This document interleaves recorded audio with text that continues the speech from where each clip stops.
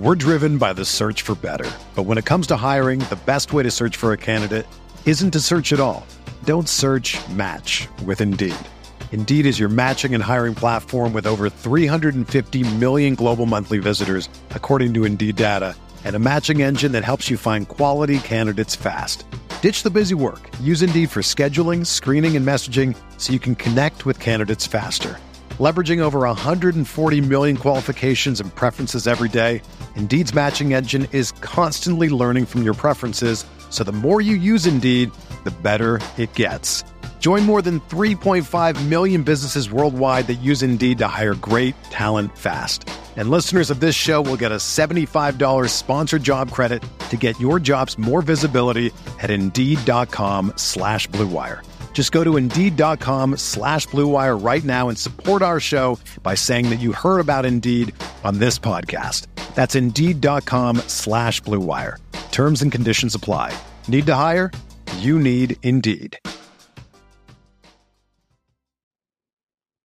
Welcome on in. This is the RotoWire Fantasy Football Podcast for Thursday, September 1st. We are going to be diving into roster cutdowns, some winners, some losers, some impactful signings for fantasy from across the league. We're also going to get into a little bit of a best ball review going into the fantasy football pentathlon.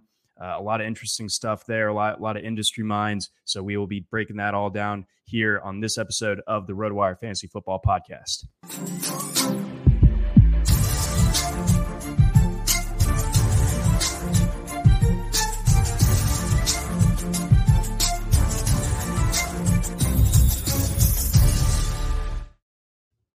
Welcome on in. This is the RotoWire Fantasy Football Podcast. I'm your host, John McKechnie, joined as always by Mario Puig. This podcast presented to you by our friends over at Dynasty Owner. Mario, how are you doing on this Thursday as we finally turn the calendar to September? Well, it feels kind of like a relief with the season getting close, of course, because we can finally turn off some of the engines in this take machine that we are all trapped in. But of course, it'll keep going. But any depletion of it is welcomed. But I also know from memory that life does not get any easier when the season starts. My relief will turn to terror almost immediately.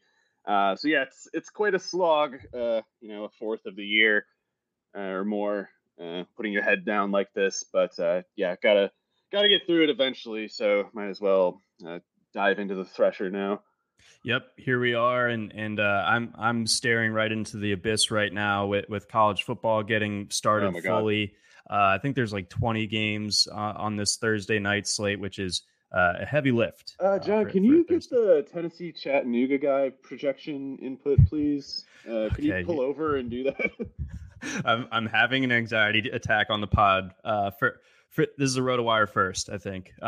Also, might be sounding a little better now this week, hopefully. So boosting up the sound quality, boosting up the production. Got a fancy new microphone here, so we're taking that guy out for a spin. But beyond that, why don't we go ahead, dive into the latest from around the league? Why don't we start things out in Los Angeles? So Sony Michel, noted veteran, gets cut from the Dolphins, kind of clearing the deck slightly in Miami. But I mean, that's still a backfield that's hard to make heads and tails of. We can get to that in a little bit. But Sony Michel inks up a deal with the Chargers. I think Isaiah Spiller, I know for me, I have like a 10th round share of him in the RotoWire Online Championship. So how anxious should I be about that one?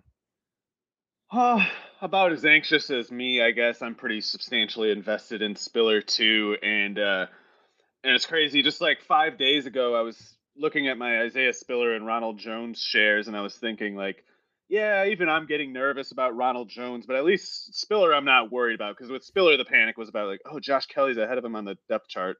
It's like, whatever. If that's the kind of depth chart they're willing to tear up, 5 plays into a game. If so, I don't care about Josh Kelly. Sony Michel, I do care about.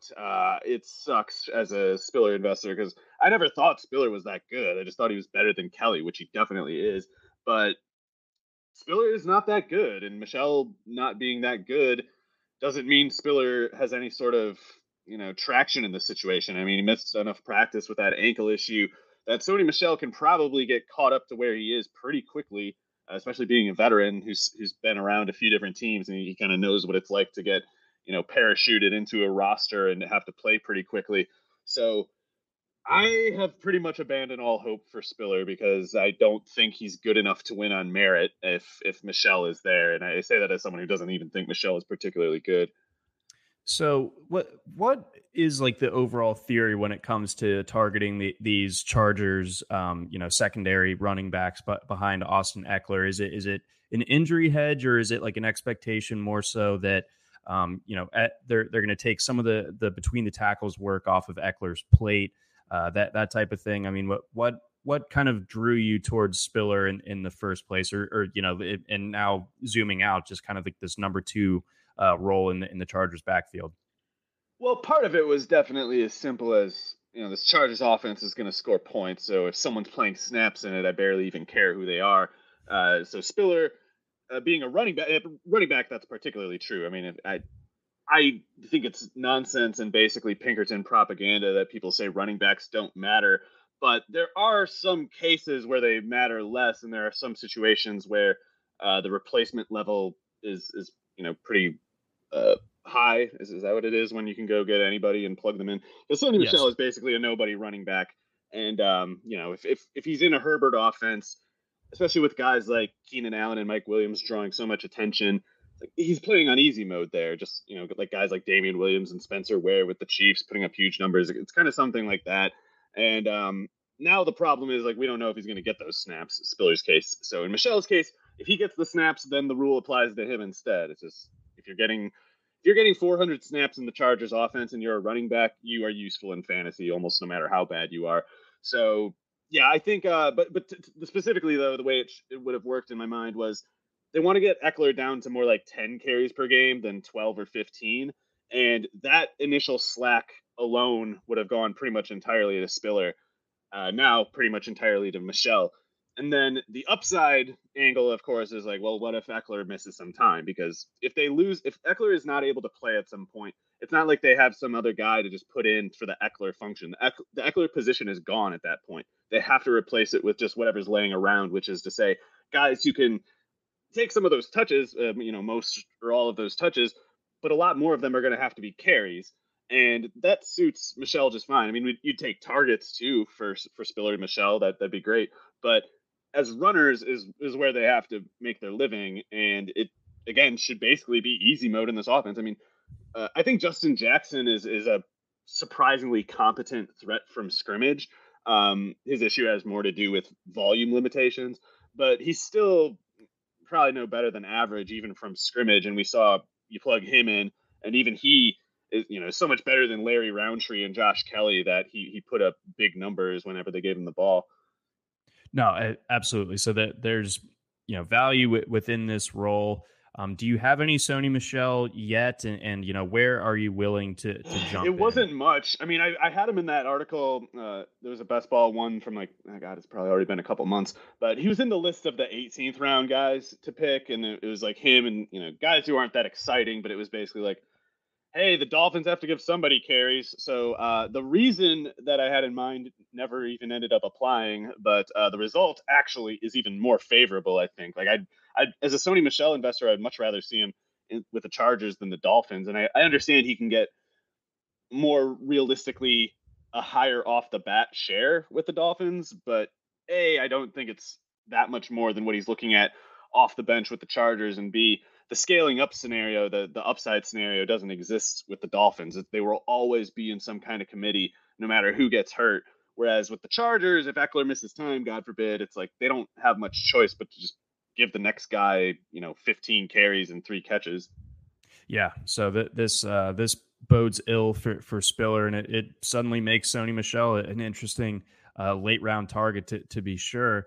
He is injury prone, I guess, is the one thing we can keep in. Like, it's especially if you're in like an NFFC kind of thing, it's worth holding on to Spiller, because if Michel tweaks his knee, it's like, all right, we're back to square one. Spiller's right back where he was, where we thought he was. But yeah, if Michel is upright, I don't know. Yeah, I tend to agree with you on that read.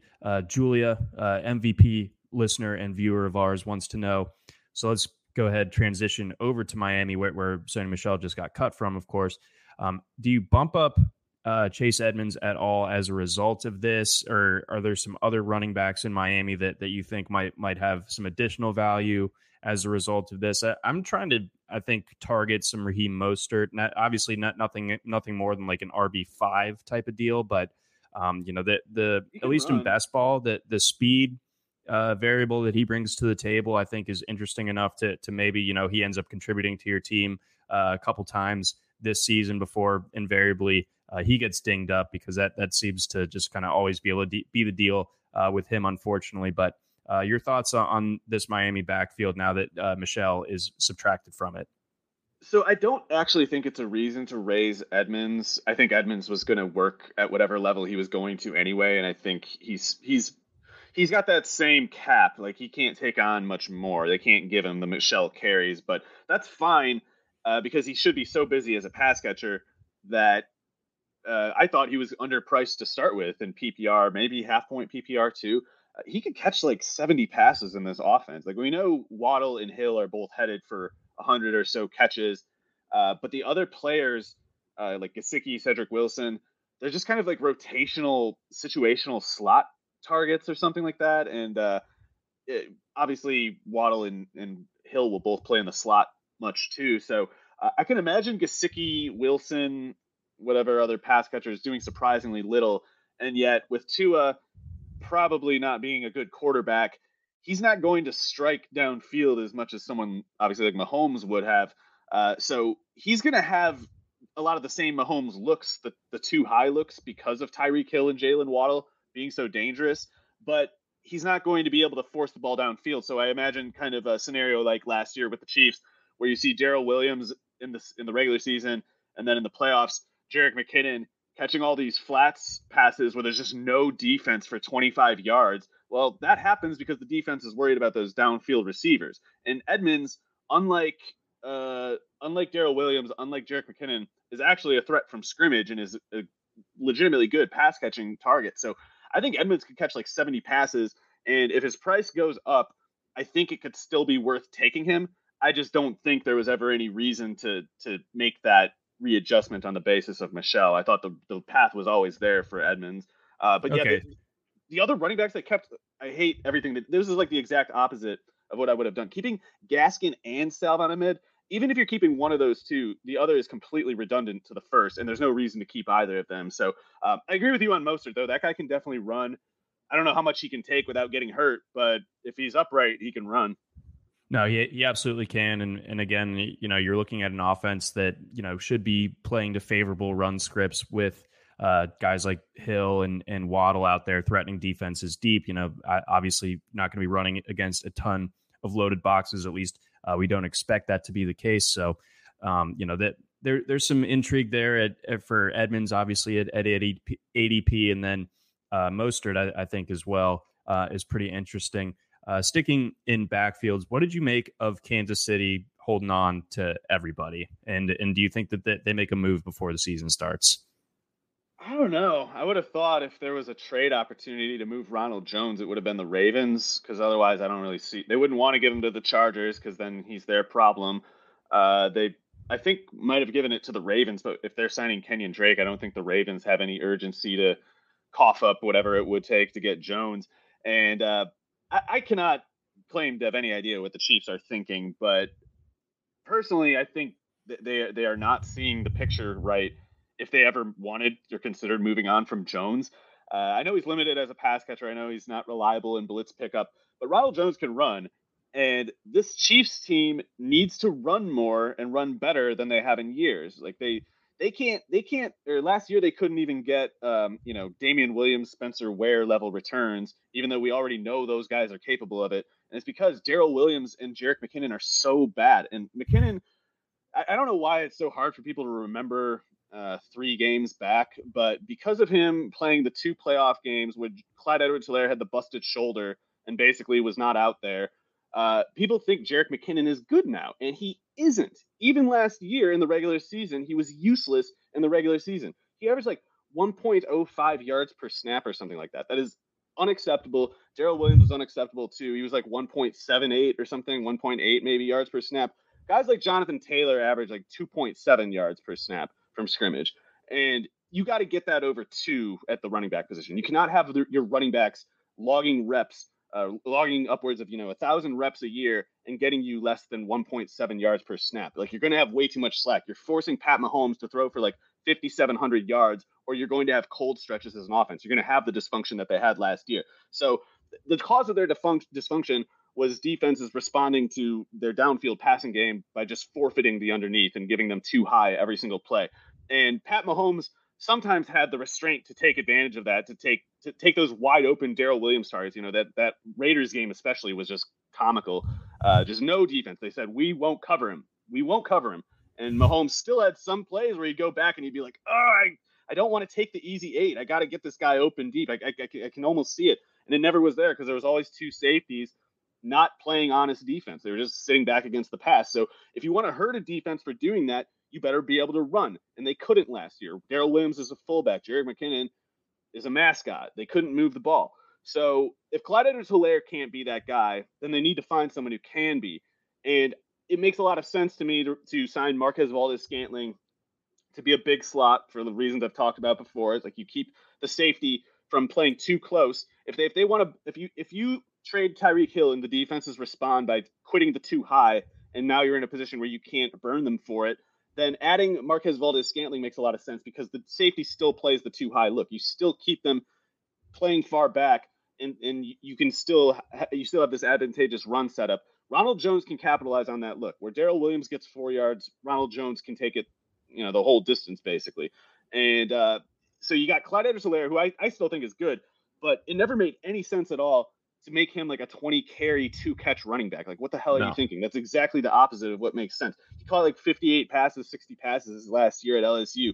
Give him those McKinnon passing down snaps. Make Clyde Edwards-Helaire useful by giving him fewer carries and give him those passing down snaps that McKinnon completely wasted. And then you can give those running play snaps to guys like Pacheco and Jones, who can probably, in my opinion, be as good as guys like Spencer Ware and Damian Williams. So I'm not like saying all wheels up for Ronald Jones, because I happen to think Pacheco is pretty good, but Clyde Edwards-Helaire has shown the ability to break down after 12 or so carries per game. They need more than that. So if they don't think Pacheco can give them 12 to 15 carries per game reliably, then they need Jones to step up. And if Clyde Edwards-Helaire gets hurt, which he has both of the past 2 years, then they just need Ronald Jones anyway. So I think Jones is worth holding on to. Pacheco's preferable, but I think the Chiefs would be foolish to move him because I think they really might need him, especially in the second half of this year.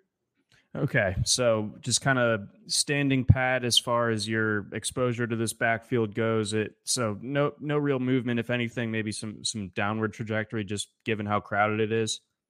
To me, it's as simple as like Clyde Edwards-Helaire is kind of in that like 8th round range, Pacheco in that like 10 to 12. I'll take Ronald Jones anywhere from like the 15th onward now but you don't need to. I got him in like the 18th a couple times. I'll still take that because I mean, even if they did cut him, I mean, 18th round running backs you're taking in best ball and things like that. Like, there are guys who are not even going to be in the CFL in 2 years, and Ronald Jones, even if he gets cut, like he'll he can be that stupid Le'Veon Bell, Devontae Freeman scenario with the Ravens last year. So I think all of Clyde Edwards-Helaire, Pacheco, and Ronald Jones are worth taking at cost, although admittedly it's a lot easier to get Pacheco or Jones since they're 3-4 rounds cheaper. Right. No, exactly. McKinnon is the one I don't care about. I don't think people are thinking that one through at all. Like, he played in the regular season. He did nothing until Clyde Edwards-Helaire got hurt. But those playoff games. So yeah, a tricky backfield that, I thought would get a little bit thinned out by this time, but obviously it did not end up being the case. Before we get on to our next backfield, got a message from our friends over at Dynasty Owner. Do you love fantasy sports? Are you ready for a new challenge this year? Dynasty Owner is the new way to play fantasy football with real NFL salaries, adding the strategy of running an actual franchise. Dynasty Owner provides a unique and challenging experience that will test your skills as an owner and general manager. You will have complete control over your team's future.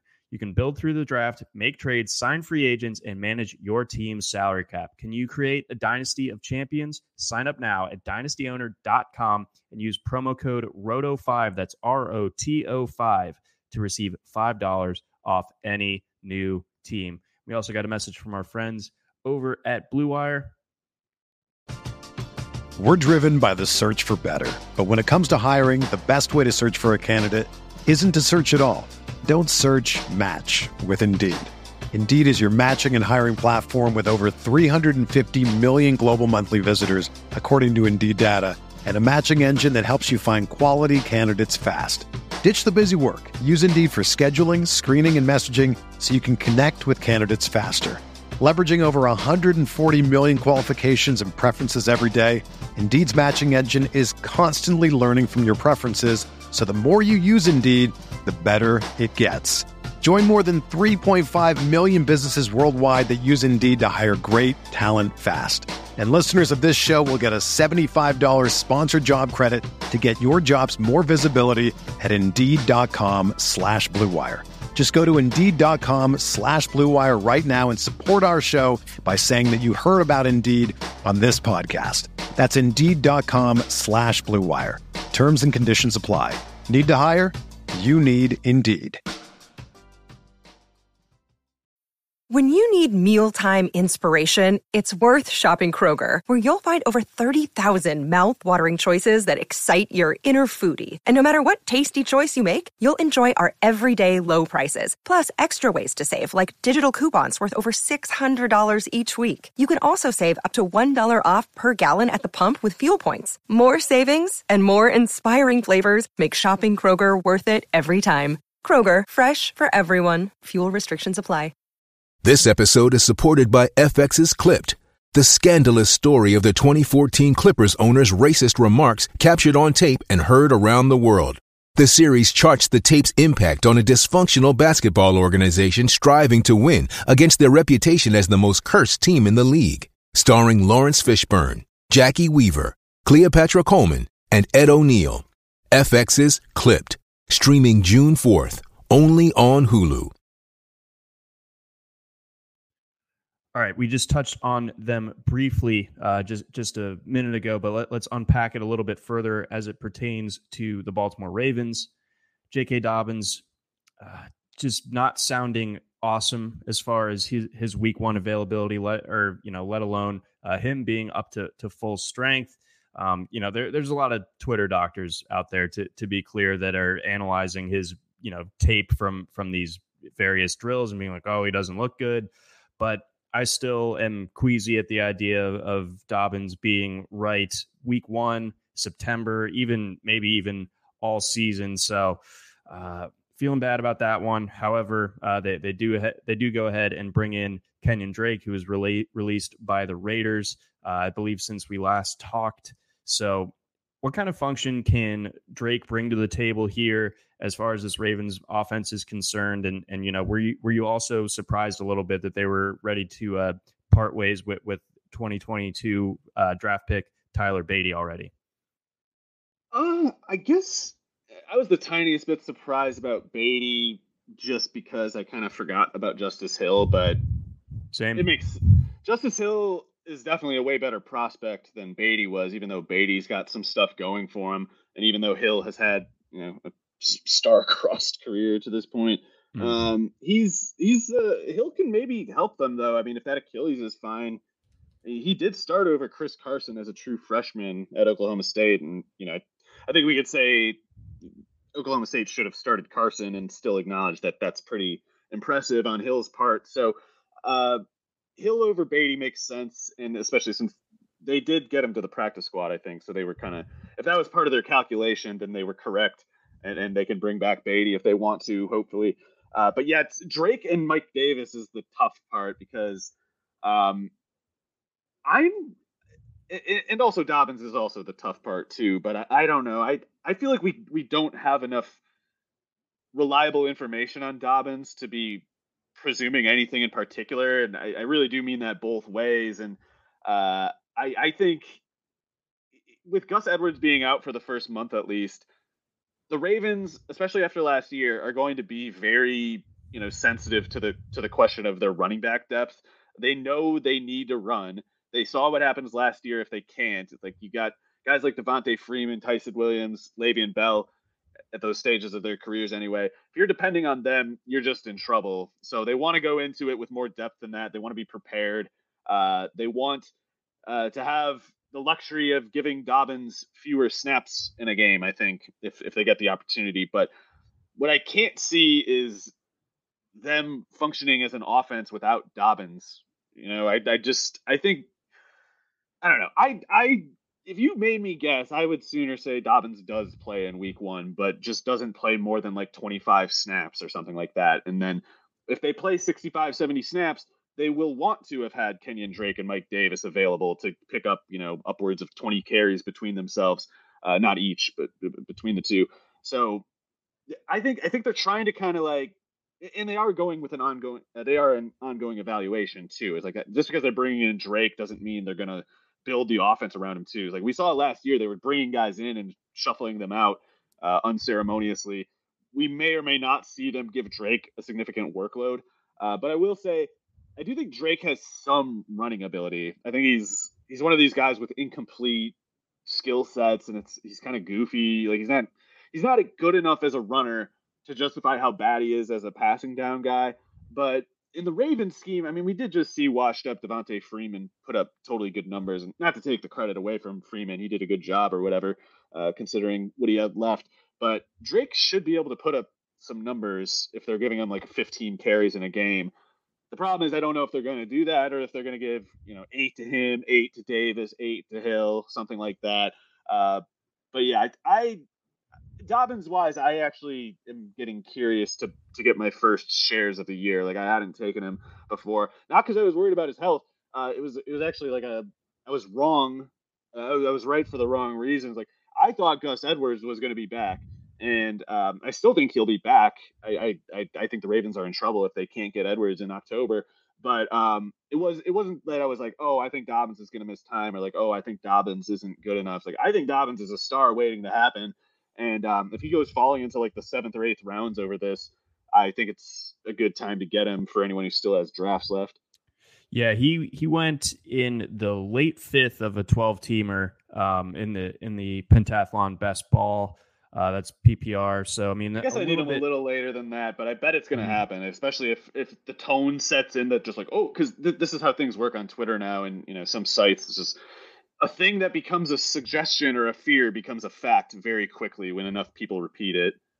And I think there's also something to be said for maybe people overweighting week 1 as like this game that counts more than the rest of the games. So like if Dobbins is limited in week 1, but he's like ready to rock by week 2, week 3, then you end up getting a pretty nice value potentially if he ends up sliding into the 6th or 7th round. But again, we will see. But the idea of him being limited for week 1, I think creates like potentially an outsized bit of panic. I don't know. They got to run a lot, and they know from last year that you can lose the things that you need to run effectively in a span of 2 days. So they're preparing depth, and I don't think, especially if someone's reasoning that Dobbins must be in trouble because they kept Hill and Davis and pursued Drake, that would not be. You need like inside info. You need to talk to Dobbins' trainer or whatever. And I haven't heard from him, and I haven't seen anybody quoting him. No, nor have I. So, TBD on that one. And then do you think Drake can also kind of take on some of the pass catching work? Because, again, we talked about how bleak that pass catching group looks as a whole. That's why it was so funny, aside from just how bad the money was, it was so funny that John Gruden signed Drake to be a pass catching specialist. Like that's not his thing. He's closer to that Ronald Jones category of like, he can run, not as well as Jones, by the way. He can run, but he can't like follow instructions or like be on a script, and like, he can't do passing down stuff. He's never been a good pass catcher. And they were like, okay, we're gonna have you earn your $9 million per year as like the 7th highest paid running back. We're gonna make you earn your keep on passing downs, the thing you are worst at. Anyway, I think if they have passing functions for the running backs in that offense, not just Hill, but Davis is ahead of Drake. Okay. All right. That's good to know. I think some people might kind of make that presupposition that Drake can pick up some of that pass catching work, but we say nay. Sucks at it. Yeah. No bueno.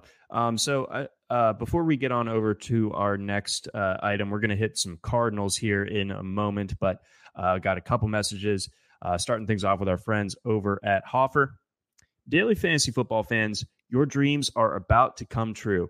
Tired of the same old player drafts and salary caps? Sick of losing to the Sharks and their little spreadsheets? Fed up with always playing against the house? Well, the solution is here. Hoffer Daily Fantasy Sports. That's HOFR for Hoffer. On Hoffer, contests are always on your terms. Only fans create the contests and write the questions on Hoffer.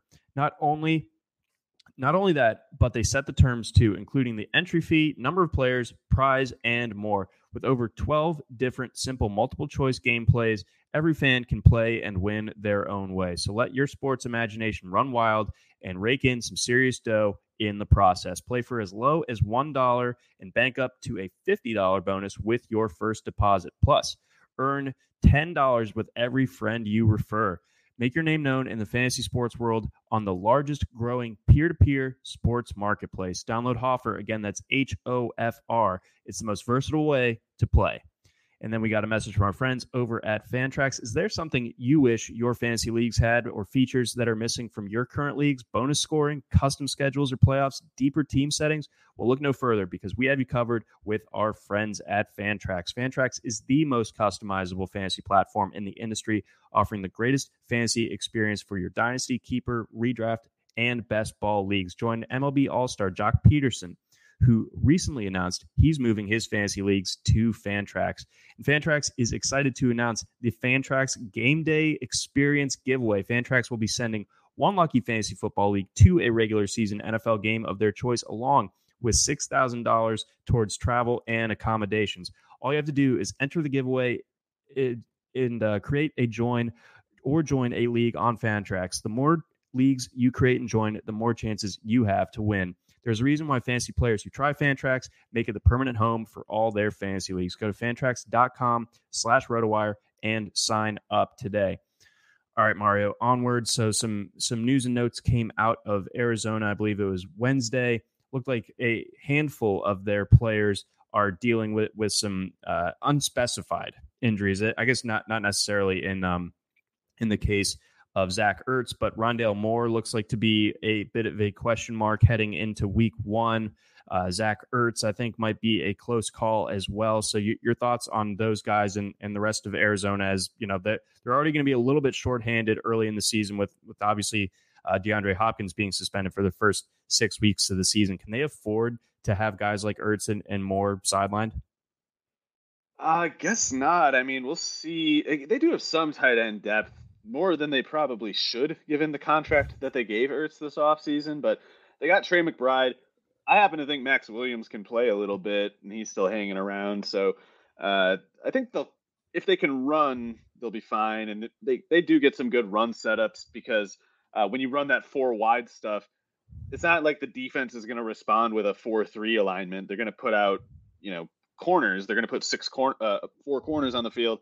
And those guys, especially that 4th corner, might be south of 190. So granted, Marquise Brown is not blocking anybody, but Correct. If they get, if they go 4 wide, they get quirky little setups like, Antoine Wesley matched up against a 5'10" guy and stuff like that, when you run it, and if you got a good runner like James Conner, and if the defense is playing with wide splits in the front 4 because of the Kyler Murray bootleg threat, then they can run the ball pretty well. And if McBride can step up, that'd be great. Max Williams, of course. So granted, or with that said, we'll have to see what these guys are actually dealing with, because Cliff Kingsbury saying they're, questionable for week 1 right now. At least in the absence of some sort of like week-to-week prognosis. If Rondale Moore had a high ankle sprain and they were like, he's questionable for week 1, I'd be like, oh yeah, he sure is. But when I'm just relying on Cliff Kingsbury's takes, when he doesn't even really seem to be thinking much about the answers, I don't know. I'm not planning on anything in particular as it relates to Moore or Ertz at this point. I guess I'm sooner assuming they'll be out there. But yeah, if Ertz is out, and if especially if Rondale's out too. Marquise Brown might have to get like 14 targets in week 1 if that happens. Do you think AJ Green might be a little bit interesting for DFS that week? Yeah, I mean, he's not himself, but he's better than some other players who are going to play wide receiver snaps this year. So, especially with Hopkins out, especially if you put Marquise Brown and AJ Green on the same side of the defense, the safety is only running with Brown, and not that they would have bracketed AJ Green if not, but sometimes you'd have a safety drifting over to his side just because there's too high kind of thing, and maybe maybe Green's the only guy on his side of the field, and so he probably sees a little. You can set up some scenarios where he gets freed up is the thing, and they might concurrently have the need to do that. Like they might need to set up some AJ Green looks because maybe they are doubling Brown effectively. Maybe they are just sitting too high and they're not giving him anything deep, and they need to start moving the chains, keeping the ball from the other team for a while. AJ Green can make those sideline one-on-one catches, and since he goes in the last round of best ball drafts, I've taken him quite a few times. That may or may not be because I've also taken DeAndre Hopkins lots of times, and I'm kind of reasoning like, oh, he'll hopefully bridge me over those first 6 weeks a little tiny bit. But yeah, AJ Green can at once be toast, and probably is, and still a relative fantasy value, especially in best ball, since you don't need to have the belligerent courage to put him in your starting lineup there. Yeah, no, exactly. So I've gotten a decent amount of best ball exposure for AJ Green as well under those same premises. Just assuming with Hopkins being out, he's a guy that's unique relative to guys like Rondale Moore and Marquise Brown, who are smaller in stature, do different things on the field. AJ Green, I think, can still, like you alluded to, still win on the outside a little bit, still win those one-on-one battles on the sideline. So vague interest again. He's a guy that you scoop late. Maybe the last receiver, second to last receiver that you end up taking in an 18 or 20 team or 20 round type of league. Yes. Speaking of, let's transition on over to best ball. So I am participating once again in Derek Van Riper's fantasy football pentathlon. As you can imagine, it is a 5-legged event that measures the true mettle of a fantasy football player. So there is a best ball leg of it that we're going to get into here. There is a super flex auction where you also start 2 tight ends. We are not going to get into that one because that was a tricky one that I had to navigate last night. And then there's also a DFS component. There's a spread picks component and a survivor component as well. But this is a great one. We're drafting on best ball 10. So again, that's full point PPR. I had some anxiety going into this one just because I didn't know what the draft order was going to be. There was no KDS or anything like that. And, just kind of by luck of the draw a lot this draft season, I've had a lot of picks in the top 5. So my strategy has kind of been baked into my head that way, because I've run through that scenario so many different times, but I was definitely concerned about what I was going to do if I drew like the 6th pick or later. So I was able to get the 2nd pick. I went ahead and locked in Jonathan Taylor. But before we kind of get into my team a little bit more, how have you been approaching your draft slots if you're picking outside the top 5 when it comes to your first round targets? Well, let's see. I basically would take either a running back or receiver, and the running backs, let's see, usually Henry and Eckler go by like 5, 6, 7, something like that. So if we're counting late first as like 8 or later, then realistically there are 2 running backs that I'm considering. There is a 3rd, and others, even the other guys that go a little later, but it's Dalvin Cook and Joe Mixon that stand out to me at running back, because I just think Dalvin is clearly like a top 5 running back, and all the other guys who are within a whiff of like top 5 consideration at running back tend to go earlier than him. I don't even really know the basis for him going behind a guy like Eckler in the first place, and I love Eckler, but I just don't really. And I'm also paranoid about Dalvin Cook's shoulder and probably everything else, but I just. The logic that says, take Christian McCaffrey first overall, because if he doesn't get hurt, he's going to be the first player. If we apply that to Dalvin Cook, then he should probably be going like 4th or something, behind Jonathan Taylor, basically, wherever that is. So I like Dalvin Cook, risky as he is. I think Alexander Mattison he's cheaper this year by quite a bit. I feel like he's like 2 or 3 rounds cheaper than he was the last couple years. So you can get Mattison cheap enough that it's almost worth taking him as a handcuff on a Cook squad, because it's like handcuffing is not great, I guess. But if the alternative is between from Alexander Mattison and the 12th, if the alternative is just like Tyler Algier or something, then just take Mattison, even if it's technically a handcuff. So that's affordable and appealing to me. Mixon, not nearly as talented as Cook, but in a better offense, maybe a lot better offense. And so if he's getting 20 carries and 3 catches and the Bengals offense, I barely care what his name is. So Mixon doesn't need to be as good as Cook to be close. But other than those two, and Saquon Barkley, I think projection-wise is in that range for me. I'd just never take him there because you usually don't need to. He usually goes 3 or 4 more picks, and you can usually get him in the second. So in practice, I end up taking Dalvin Cook, Joe Mixon, or one of the 3 receivers, CeeDee Lamb, Stephon Diggs, and Devontae Adams. That's pretty much how I play the last 4-5 picks of the first round. Yeah, Adams was going to be my target, especially in this format. If we were picking a little bit later, I would have taken him probably as early as 9, which is actually where Stephon Diggs went to noted Bills fan Tim Schuler. So fair enough. I don't know how to separate those guys. I just put them as like 1/3, 1/3, 1/3 because it's impossible, I think, to tell who's going to be the best of them. Yeah, very, very tricky. I mean, it feels, we'll know that one of those guys ended up missing, but it feels like I bet they're all going to be pretty.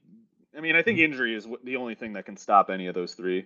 Yeah, no, I think that's a fair summation there. One pick or one guy that you didn't mention in that range that did go pretty early, first round pick. I don't think I've seen him go this high, but again, best ball swinging for the fences a little bit. DeAndre Swift went 7th overall in this one. There was one underdog draft that I did like a month ago where someone took him like 2nd. I believe on NFFC he goes between like 10 and 14 usually. 7 is a little early. I get the appeal. I just think that the premises are wrong. I don't think there's we were both, I think, among the people who were like, why the hell is everyone letting DeAndre Swift fall to the 3rd round last year? Like last year we had people being like, oh, you don't know that the new regime signed Jamal Williams and you think DeAndre Swift is going to be a good 3rd round pick, do you? So like we were the people who said, yeah, he will. I don't think I can muster the courage though to say he's worth a 1st rounder this year. I get it.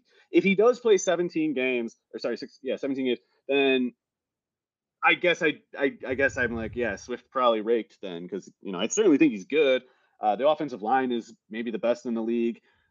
If he added a little mass that helps his durability, that'd be great. I don't know what to make of that person. It's not like DeAndre Swift was ever like out of shape. He was always really muscly and stuff. So I did see like the stuff about him adding some upper body weight.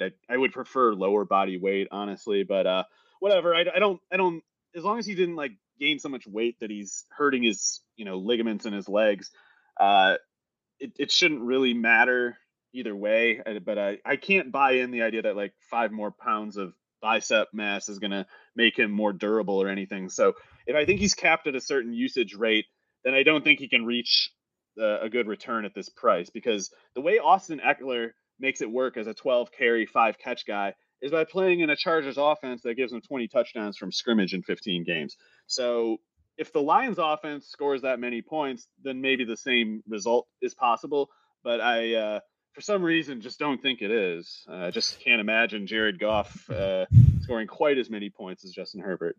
Well, going back to Swift for a second, perhaps the addition of 5 pounds to his biceps is just a nod to his former Georgia teammate, Elijah Holyfield, who famously had and his gigantic dad. biceps. Yeah, not Holyfield's dad, but DeAndre Swift's. That guy must be like some kind of like deadlift enthusiast or something. Yeah, he's a hoss. I know, from Hard Knocks this year, which has been the best Hard Knocks I feel like I can remember. Dan Campbell is so fun, but there's a big segment on the second episode about Equanimeous Amon-Ra St. Brown's dad and lifting with them. But yeah, Swift's dad also big dude. Man, how did they not? They should have had Amon Ra's dad, John Brown, and the DeAndre Swift dad should have just had to do some kind of like 225 bench press competition or something. HBO, what HBO's got a whole bunch of stuff going on, and they clearly missed a big opportunity there. But we'll keep it going here. Speaking of Swift, or one last thing on Swift, Julia does want to know, ETN or Swift, better best ball option? Well, they go quite a bit apart. I think what would it be? It's like ETN tends to go around like the third, fourth round turn, something like that, and Swift always goes around the first, second round turn. So there's no need to take ETN where you would have to take Swift. Like you could just get both of them. But yeah, it's like you just got to decide, do I want to take the first round running back or the third, not necessarily 312 or 311. He doesn't necessarily fall that far. But if you can get ETN there, that's great. With Swift, you will always have like a 4-pick window to make the call, and you can't really get them any later. But I have them projected basically the same. I don't think anyone else on the planet does, but I'm much higher on ETN than most people, clearly. Yes, and actually this pairs up nicely because I selected ETN in the early third round of this draft. I took him 3.2. And it kind of goes with the ongoing quandary that I've had from picking from the 2 or 3 slot a lot this offseason, where it feels ungreat to go ahead and take like Mike Evans to me for some reason that early in the third round. And I don't want to always. Yeah, he's a little better on underdog because that half-point PPR turns to his advantage given the touchdown production. Yeah, no, absolutely. So like I never fully sell myself on Evans at that stage of the draft. And like, I'm not going to reach necessarily for Keenan Allen, even if he is better suited for PPR. Michael Pittman, I like Michael Pittman, but not out as a mid third. Yeah, that just seems like a bit much. Mike Williams, I think I consider. And then, DJ Moore is someone that I want to get more shares of, but he ideally to me is like a early fourth round guy as opposed to someone that you're taking in the early third. So in the interest of just not getting another Kyle Pitts or Mark Andrews share, I think I'm kind of maxed out there. I went with ETN. I do feel good about it. And, that there's a risk there because we've talked about throughout the course of our like draft podcasts, our respective tight end strategy. And it's a lot of Pitts or a lot of waiting. So that kind of steered me towards hitting a more mid-tier option. Or Kittle's not a mid-tier guy necessarily, but I ended up getting a share of him in redraft. I only have a dynasty share, or only did have a dynasty share until this one. So I took George Kittle in the 5th round. That did kind of necessitate taking his second tight end a little bit earlier than I normally would, just because of the injury insurance. But I do feel like Kittle in the 5th made some sense. Where are you on that one? Yeah, I mean, I love Kittle. I do worry a little tiny bit in PPR just because I think he might have a weird season where he has a career low in targets and catches, but a career high in touchdowns. So I kind of view almost Kittle as like the Mike Evans at tight end this year, where in half-point PPR, I think he gains ground on Waller really quickly. But I worry about PPR Kittle having something like 20 fewer catches than Waller, even if he stays healthy. So I'm not drawn toward him as much as Waller, but I do think in your position of, like you said, already having substantial Andrews and Pitts exposure, it makes sense to get something on Kittle or Waller, because I never, as a Pitts super fan, as someone who takes Pitts like a third of the time or more, I never wanted to fade Waller and Kittle exactly. It's just more of a thing like, it sucks so much when I don't get any of those guys, and I don't. It doesn't always suck. I mean, I am high on Albert Okwuegbunam. I think even if Nathaniel Hackett is a moron, I don't know if he can screw this up, and I absolutely think Hackett's a moron. But it sucks so much when you don't get one of Pitts or Kittle or Waller, and it's really easy to be sitting there in that third round, wherever it is in the third round, pass on Pitts, get to your fourth rounder. It's like, okay, well, it's not it's a little too early now still to take one of the Kittle or Waller tight ends. So you get to the fifth round, you try to take it into the fifth, and it's really easy to lose both of them in the time in between. So I just know from specific memory that I have had best ball drafts where I was like, oh, I can't take Pitts again, and then I take whoever I do there, and I end up with I end up going Albert Okwuegbunam again because I can't quite land the Kittle or Waller spot even though I want to. It's like I plan on it and I specifically target them, and it just doesn't quite line up. So it's like it's one of those things like I am not nearly so much higher on Pitts than Waller and Kittle as my ownership percentage my exposure percentages would say, but that's more because it's like I'm not so much picking Pitts over them that emphatically as much as I'm just so loath to end up with none of them, which is really easy to do if you take it into the fifth. But in any case, I like the Kittle pick, and I think I think he could have a career high in touchdowns because I think Lance is going to make it really tough to defend Kittle. I mean, I know the defense is still going to have to care about Kittle and Debo, and they're never going to not pay attention to them. But the kind of rush threats that Lance poses, it's I don't know. It's like you're just as a defense going to have to let them have some plays. Like you're going to have to guess at the point of attack, at the point of like the play development, one way or the other, and just pray that you're right. Because otherwise you leave yourself open to both of them, and that obviously won't work either. But you can't spread yourself enough, thick enough, to account truly for everything. And I could see Kittle.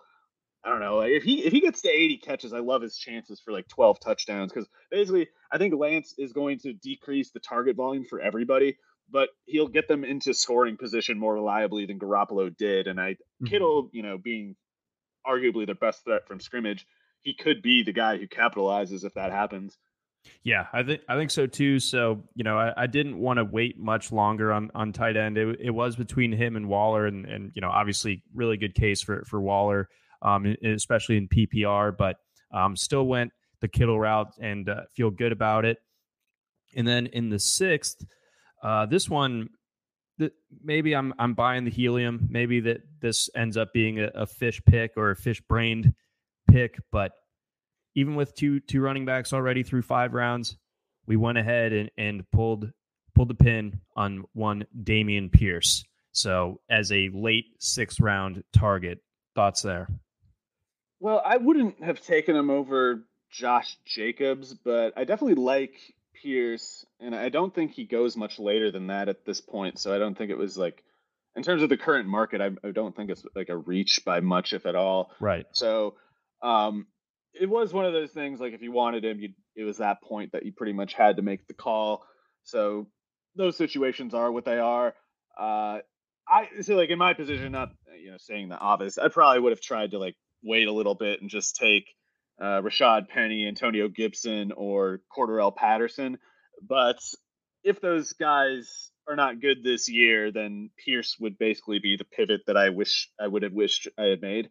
And I'm still a little worried about Rex Burkhead taking pretty much all the passing down stuff.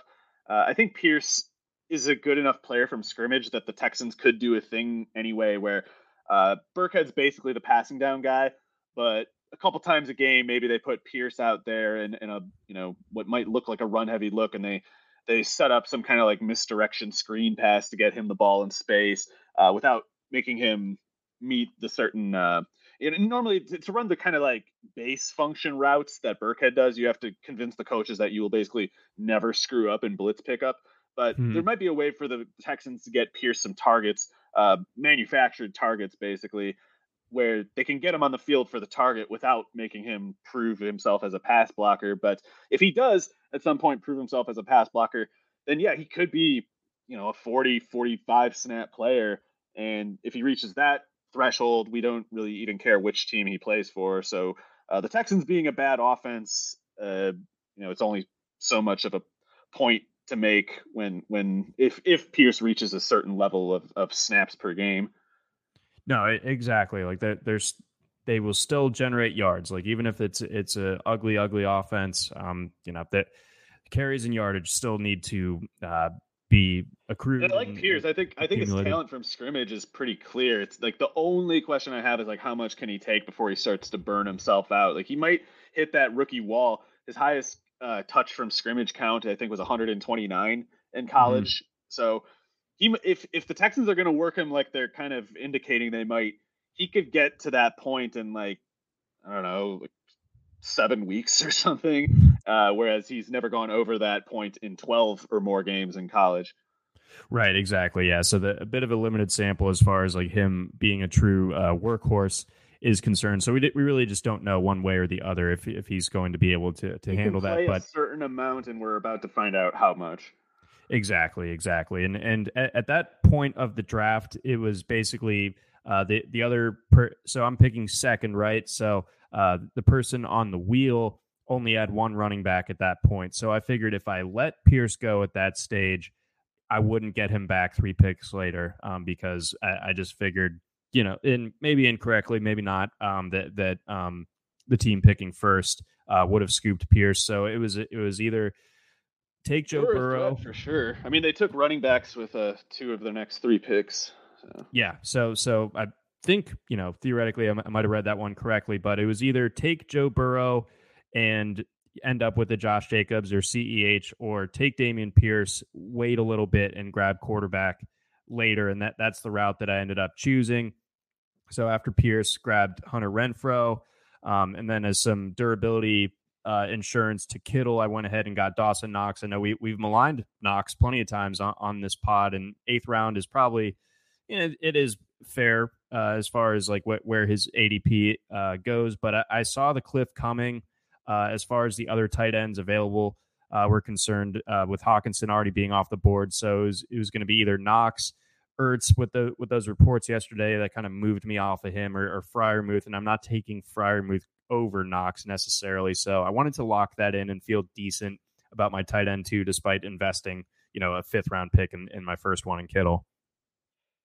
Yeah, I guess Knox at that point, I mean, I don't know. I'm lower on Knox than most people and higher, Quegwinham and David Njoku than most people. So I prefer those guys.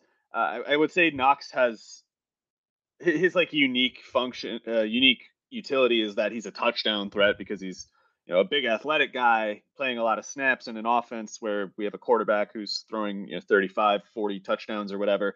So that 9 touchdowns on 50 catches or whatever he had last year is at once repeatable, but also, as far as repeatable probabilities go, still relatively fragile. Like he could catch 20 touchdowns in the next 3 years and only catch 3 this year, so just because of, the way the ball bounces sometimes.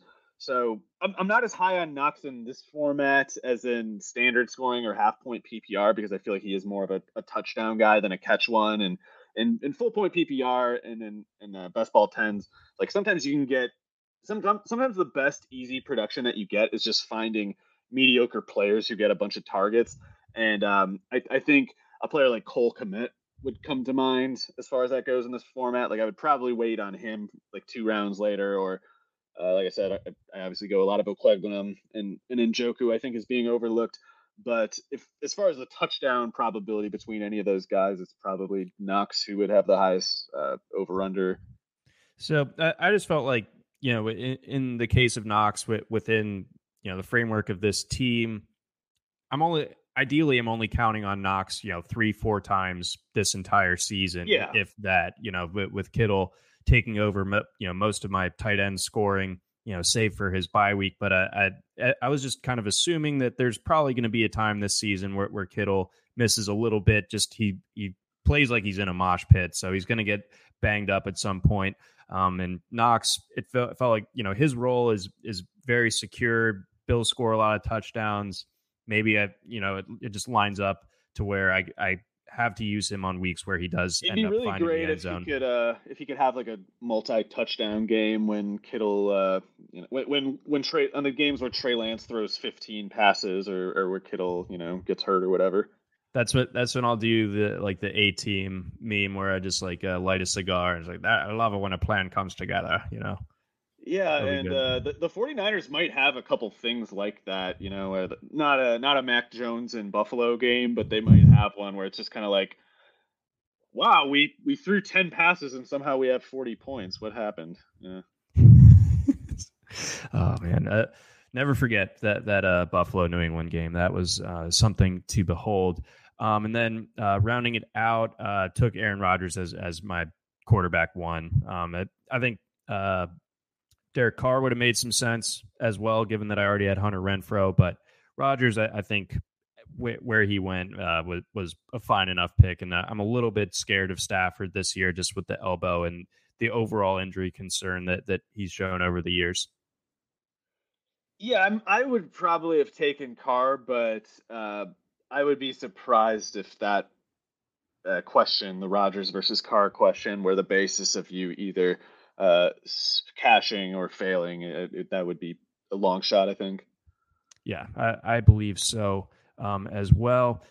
Anything else on your mind from this week before next week, where we're introducing week 1 of the NFL season, looking at that Bills-Rams game to get us started on that Thursday night? Yeah, I mean, I guess as I do every year, see a lot of people overreacting to preseason, and I would encourage them to try to remember what things they believed, 6 weeks ago, and then compare them to what they believe now, and see if they can really justify the distinction, and see if they can really specifically remember why they changed their minds, because I think a lot of people would be surprised to see how often they can't really seem to remember what it was that they thought changed, So I see stuff like George Pickens going way ahead of Chase Claypool and stuff like that. And I love Pickens, but you really should just make your projections before training camp and preseason and alter them on the basis of solid role changes. It's like if I project or just, injuries that have clearly happened, it's like if I projected Tim Patrick to have certain something, then I got to put those numbers on those other guys. But I'm not going to invert my understanding of the Pittsburgh wide receiver rotation because George Pickens caught a touchdown in the second quarter of, the second preseason game or something. Also knocked a guy over run blocking. And Pickens is sick. And I mean, we've been banging the drum. We can take this kind of license, I think. But yeah, the idea that at the very least, what I mean to say is if someone believes Pickens is better than Claypool, they should have been able to convince themselves before they saw the highlight clips. Like there's nothing George Pickens did in training camp or preseason that's more important than what he did at Georgia. Or different, really. Right. In this case, it's no different, but there are some cases where it's like people, start to completely reconfigure their definitions of who these players are. And it's like Pickens should have been a first-round pick, but even so, he's 3 years younger than Claypool. He's no faster than Claypool, even though Claypool's 30 pounds heavier. Like that stuff, matters, and the quarterback sucks. So I can understand using Pickens as a basis to be off Claypool, but taking Pickens in like the 8th round, like I've been seeing, I love the guy, but buy him after the dip next year when there's going to be this thing next year where people are going to be like, oh, another George Pickens, because he only will have like 600 yards this year, and they thought he was going to be like a 1,200 yarder.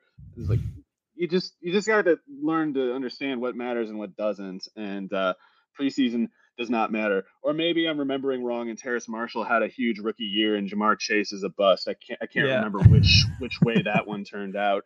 Some preseason scholar, remind me if you can. Oh, that they certainly will. Very vocal and very humble about their mistakes based on preseason.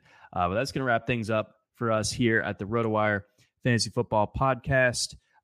Again, presented to you by our friends over at Dynasty Owner. From Mario Puig, I'm John McKechnie. Thanks for listening. And next week, we'll catch you week 1. We're almost there. Try RotoWire today, free for 10 days. Get our premium tools, rankings, analysis, and breaking news alerts. No credit card required. Go to rotowire.com/try. Everyone is talking about magnesium. It's all you hear about. But why? What do we know about magnesium? Well, magnesium is the #1 mineral that 75% of Americans are deficient in. If you are a woman over 35, magnesium will help you rediscover balance, energy, and vitality. Magnesium supports more than 300 enzymatic reactions in your body, including those involved in hormonal balance. From functional medicine doctors to mental well-being and female hormone experts, we all know that magnesium is the one mineral to improve all aspects of well-being and health. But which one? Magnesium Breakthrough from Bioptimizers, the trusted choice recommended by leading experts with 7 best-absorbed forms of magnesium to ensure your body receives the support it needs for overall well-being. Go to bioptimizers.com/balance today and use code BALANCE10 for 10% off. Support your journey to wellness at bioptimizers.com/balance.